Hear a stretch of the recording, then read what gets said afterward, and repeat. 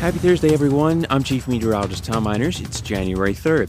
Here's a look at the forecast for the night ahead. Showers are on their way to West Tennessee once again after we were able to enjoy rain-free conditions today. Wet weather is still likely after sunset, with showers especially likely from 9 p.m. to 6 a.m.